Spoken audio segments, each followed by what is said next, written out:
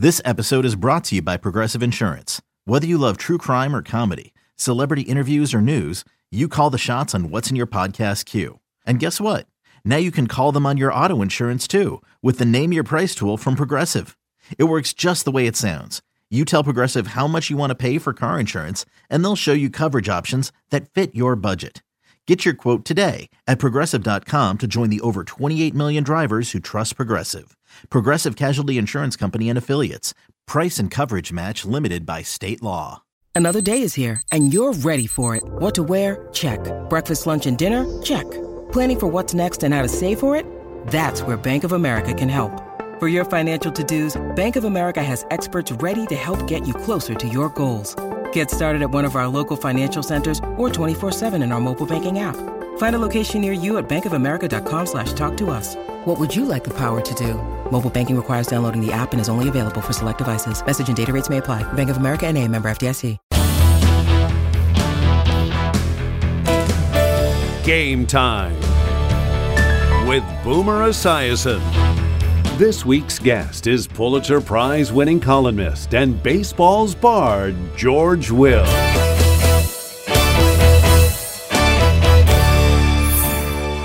Today's guest is a Pulitzer Prize-winning political columnist, television commentator, and author whose current bestseller is entitled The Conservative Sensibility. Now, he's also famously a Chicago Cubs fanatic whose books about baseball include the classic Men at Work. And it's my pleasure to welcome a man who says, I'd rather talk about baseball than anything else, the one and only George Will. George, welcome to Game Time. Glad to be with you. I've published 15 books. Men at Work has sold more than the other 14 combined. I know it has, and it really speaks to your love of baseball and the craft of baseball and the fact that we all know that you're a Cubs fan. Now, the interesting thing for me is you grew up in Champaign, Illinois. You could have been a Cardinals fan or you could have been a Cubs fan. Why the Cubs? Well, at an age too tender to make life-shaping decisions, I picked the Cubs, partly because I didn't like the Cardinal broadcaster, who's named Harry Carey, yes, who then followed me to Wrigley Field. All my friends became Cardinal fans and grew up cheerful and liberal. And I became a gloomy Cub fan. For some reason, you still had the love of the game. Yep. And where did that all come from? I can't remember life without it. Baseball was in the air, literally. It was radio sport. I'm 78 years old, so in the late 40s I was listening to it. There were two teams in St. Louis, Browns and Cardinals, two in Chicago. With the new magic of the transistor radio in the 50s, I could pick up KDKA in Pittsburgh and elsewhere. So it just saturated my life. And thinking about your childhood, I would imagine, much like my childhood, I spent a lot of time at Shea Stadium. I'm assuming that you spent a lot of time at Wrigley Field? I didn't, because we were 125 miles away. But birthdays, maybe? Birthday was always go to Wrigley Field on a Sunday and see a doubleheader, which was standard in those days. So doubleheaders means 2 losses for the Cubs, maybe? You always get to see the bottom of the ninth if you're a Cub fan in Wrigley Field. You know, the Cubs do have a history, and Cub fans have a history of being miserable. Are you miserable? No. We're still basking in the glow of 2016. I was never one of those who thought they were lovable losers. I don't think anything lovable about putting a mediocre product on the field for years, which they did until they got an owner, right, Tom Ricketts and the Ricketts family, that cared. Every team is the fabric of the community in which they play. And the Cubs, probably none more than any other team in the league that really reflected Chicago, yes, right? I mean, that was the beloved team. It wasn't the White Sox, it was the Cubs. Right. And that's one of the reasons why I think Cub fans probably are so frustrated over the futility over the years, because they never left that kind of small-minded mindset. And the Cubs would periodically torture them, as in 1969. Well, I was going to get to that. So in 1969, I was 8 years old. I believe you were probably somewhere around 26, 27. 27. So you were really understanding what the Cubs were, and you thought this was going to be a magical season for you guys. And then, of course, we have the Black Cat issue at Shea Stadium.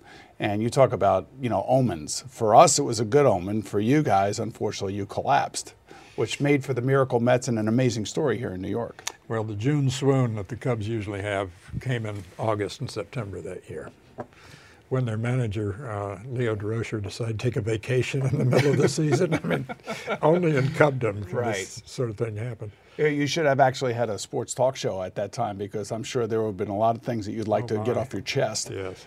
The interesting thing about the Mets and the Cubs, when I think back to '69, is I was 8 years old, and I knew my dad was a National League fan, did not like the Yankees, did not like the American League. always wanted to be a part of the decision-making of the manager.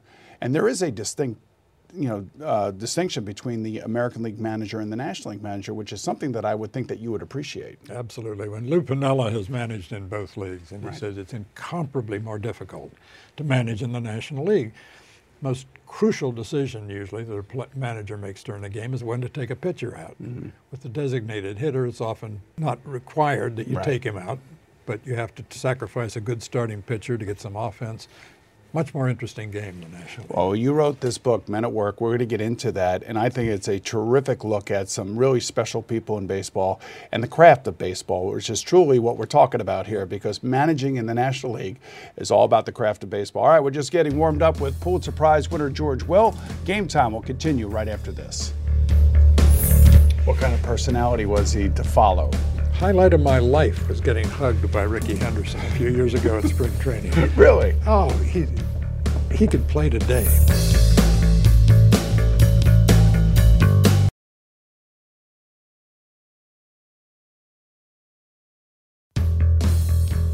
Welcome back to Game Time with Boomer Esiason. All right, I'm here with the world's biggest Chicago Cubs fan, George Will, who wrote in 1998, real Cub fans are 99.44% scar tissue. I'm not really sure what that means, but what about today? Now that the Cubs have won the 2016 World Series and are now perennial contenders, you have a new manager, David Ross. Is that a good idea or a bad idea for a former beloved teammate to become now the new manager? Well, it takes a rash person to second guess Tom Ricketts and Theo Epstein, but it does look a little bit sentimental, and sentiment in baseball will get you third place. For a guy to manage his former teammates, some of whom are still there, strikes me as difficult. You know, it always seems like this team underachieved the last couple of years, especially under Joe Madden, who did things a little bit differently. I would imagine that David Ross is going to have his own style, but do you know what kind of style it is? I don't. The British have an expression, horses for courses. Yeah. Different horses, different courses, different managers for different teams at different stages in the evolution of the team. So I don't know, but I think it's problematic. You know, so we're talking about today's baseball. David Ross gets hired in Chicago, here in New York. I feel the same way about my team. And I'm wondering, why didn't they just hire Joe Girardi, one of these two teams? Good question. The Mets seem to me, I don't understand their decision making. I'm being polite here. And I think the word in baseball these days is collaboration. And I would imagine David Ross is going to be the same way. Well, the hardest number in a sport just full of numbers for baseball fans to comprehend is 162. 162 games in 183 days. It's too many. I'm for going back to 154 games. But to keep 25 people happy and playing and ready to play when they come to the ballpark every day, that's half the manager's job. The other half now is to handle what baseball calls analytics. That's a fancy word for information. Mm-hmm. And the information's coming from 26-year-olds who majored in computer science at Princeton and peaked in Little League at age 12 to collaborate between the baseball guys and the Princetonians and guys from Amherst, et cetera. That's a difficulty. For me, when I think about your book, okay, Men at Work, and the people that you followed, okay, let's take Cal Ripken, for instance. You know, back then he did not have an assistant coach or somebody from Princeton or Amherst or wherever they may be telling him where to line up on the field of play, depending on who was in the batter's box. He did that himself, right? And you now see guys in the outfield, they've got a little card in their cap, or they've got, as you quarterbacks have. I never had one of those things. All right, okay. Something on their maybe wrist. these other guys do now, yes. Yeah. Well, what we've now got, if I were writing Men at Work today, it wouldn't be nearly as interesting. Right. Because it's a game of three true outcomes, as they say, walk, strikeout, home run. Those three outcomes have three things in common. The ball's not put in play. Now, look, we have these phenomenally athletic players now. Baez, Lindor, Chapman, Arenado. Trout. We want to see them catch the ball. Baseball players spend a lot more time with leather on their hands than wood in their hands. Put the ball in play and let's see how exciting it can be. You know, I love that perspective, but when you think about, you know, the analytics, the aspect of it, it doesn't really go back to the craft of the game. Is there a player today that you can really look at and say, well, I mean, I wish I could follow that guy because of the way that he carries himself? Baez. Really? Baez has the best baseball instincts, perhaps, of anyone playing nowadays. And Trout, of course. I mean, Trout's in a different league. Sure. But both players seem to be separate above everybody else. Yeah. Well, you love Baez anyway. It doesn't matter to me because, he's got to be one of your favorite players right now, Absolutely. right? How about pitching? Is there a pitcher like a Jacob deGrom or a Max Scherzer or a Justin Verlander or even a Clayton Kershaw for that matter? You've named two of them, Verlander, I think, and Scherzer. Back more with George Will in just a moment. Stay with us. Brought to you by the Ford Bronco Sport. Built Ford Tough. It's time for a change. Instead of working from home, work from your luxury suite at Midtown Manhattan's crown jewel, the Kimberly Hotel. Now offering special monthly rates with the most impeccable safety and hygiene protocols to keep you safe.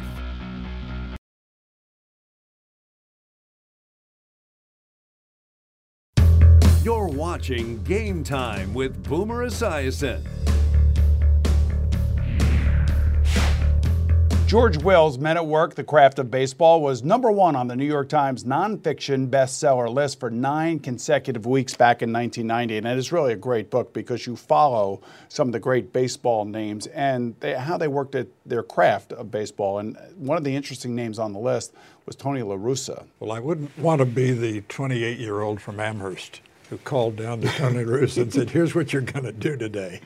He just said, buy a ticket and sit in the stands, and I'll take care of what's going on the field. He would have, I think, a difficult time relating to people who want to manage the manager. You also covered Rickey Henderson, who I love watching as a baseball player because he made so many things happen in a game, whether it be out in the field, being a Gold Glover, or getting to first base in any way possible, and then how he impacted the entire game. In basketball, a guard with a hot hand can take over a game. A quarterback can take over a football game. You can't take over a baseball game, except Rickey Henderson. Tie game, bottom of the ninth. He comes to the plate. His strike zone's the size of postage stamp.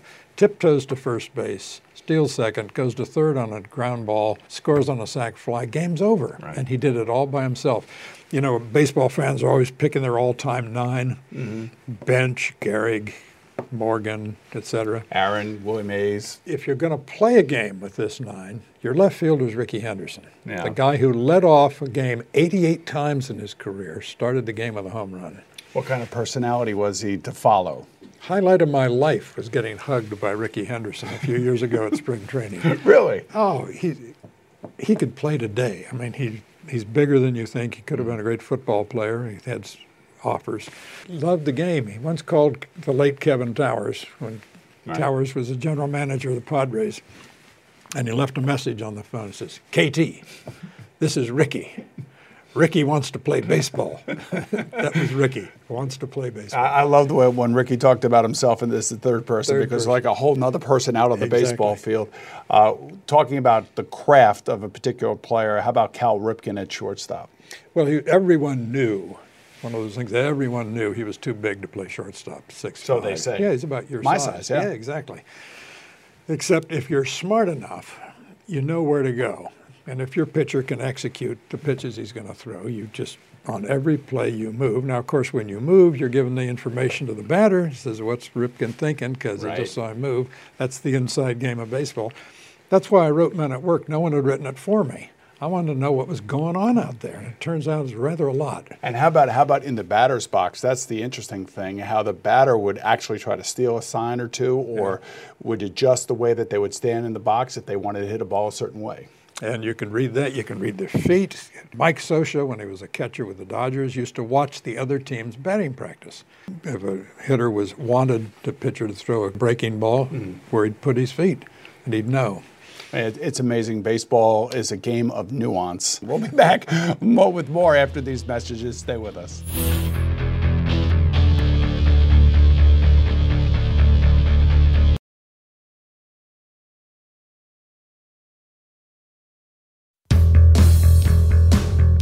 You're watching Game Time with Boomer Esiason. You know, perhaps the most profound thing any of George Will's subjects in Men at Work told him was pretty something simple, and that was said by Tony La Russa: if you take care of the small problems, you won't have the big problems. And I think you pointed that out, just how Tony was and how relentless he was as a leader and how detailed he was. Yeah. Well, That's exactly the story of baseball. You can stand around waiting for two guys to get on base and get Godzilla to the plate and hit it into the next county, or you can manufacture runs. Now, tell me about Tony Gwynn, because he manufactured a lot of runs, a lot of hits, and will be remembered forever, I think, as one of the great hitters in baseball history. I went to see him early on. I was writing the book, and it was early in, I think, the '89 season, and he'd started off, he'd hit 2 home runs. And I said, "How you doing, Tony?" He says, "I'm scuffling. It's terrible." I said, "Tony, you hit 2 home runs." He said, "That's not what I do."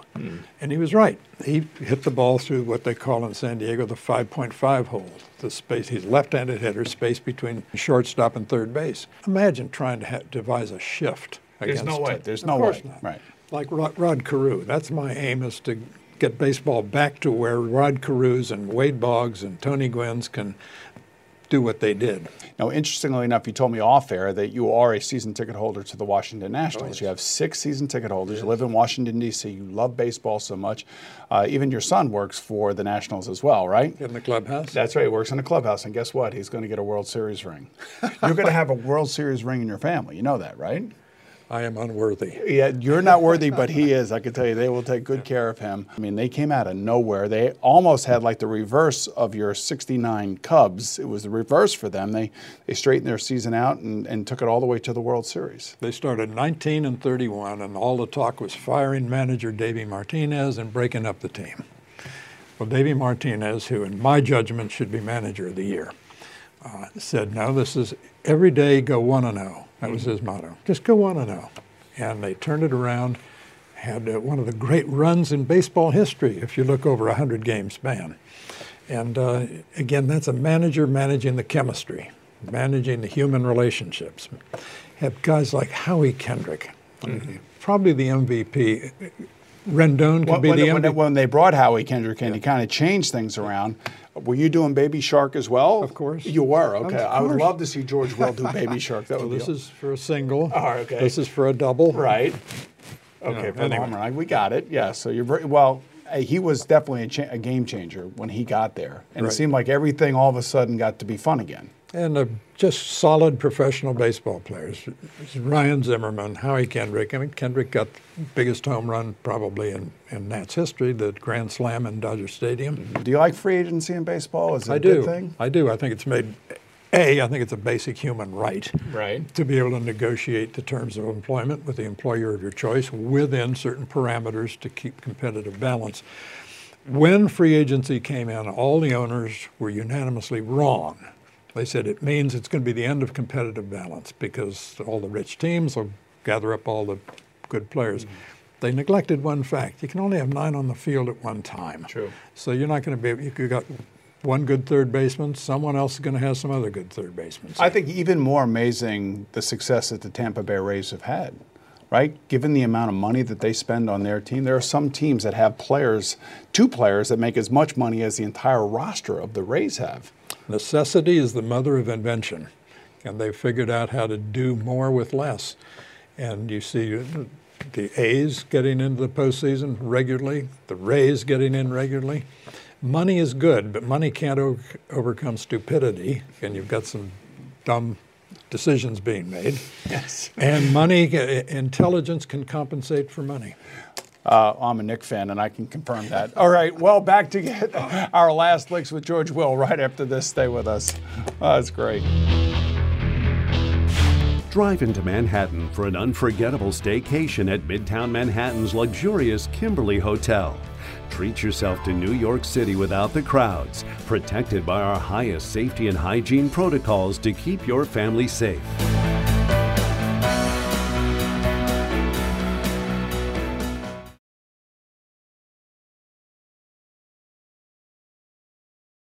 Game Time with Boomer Esiason is back.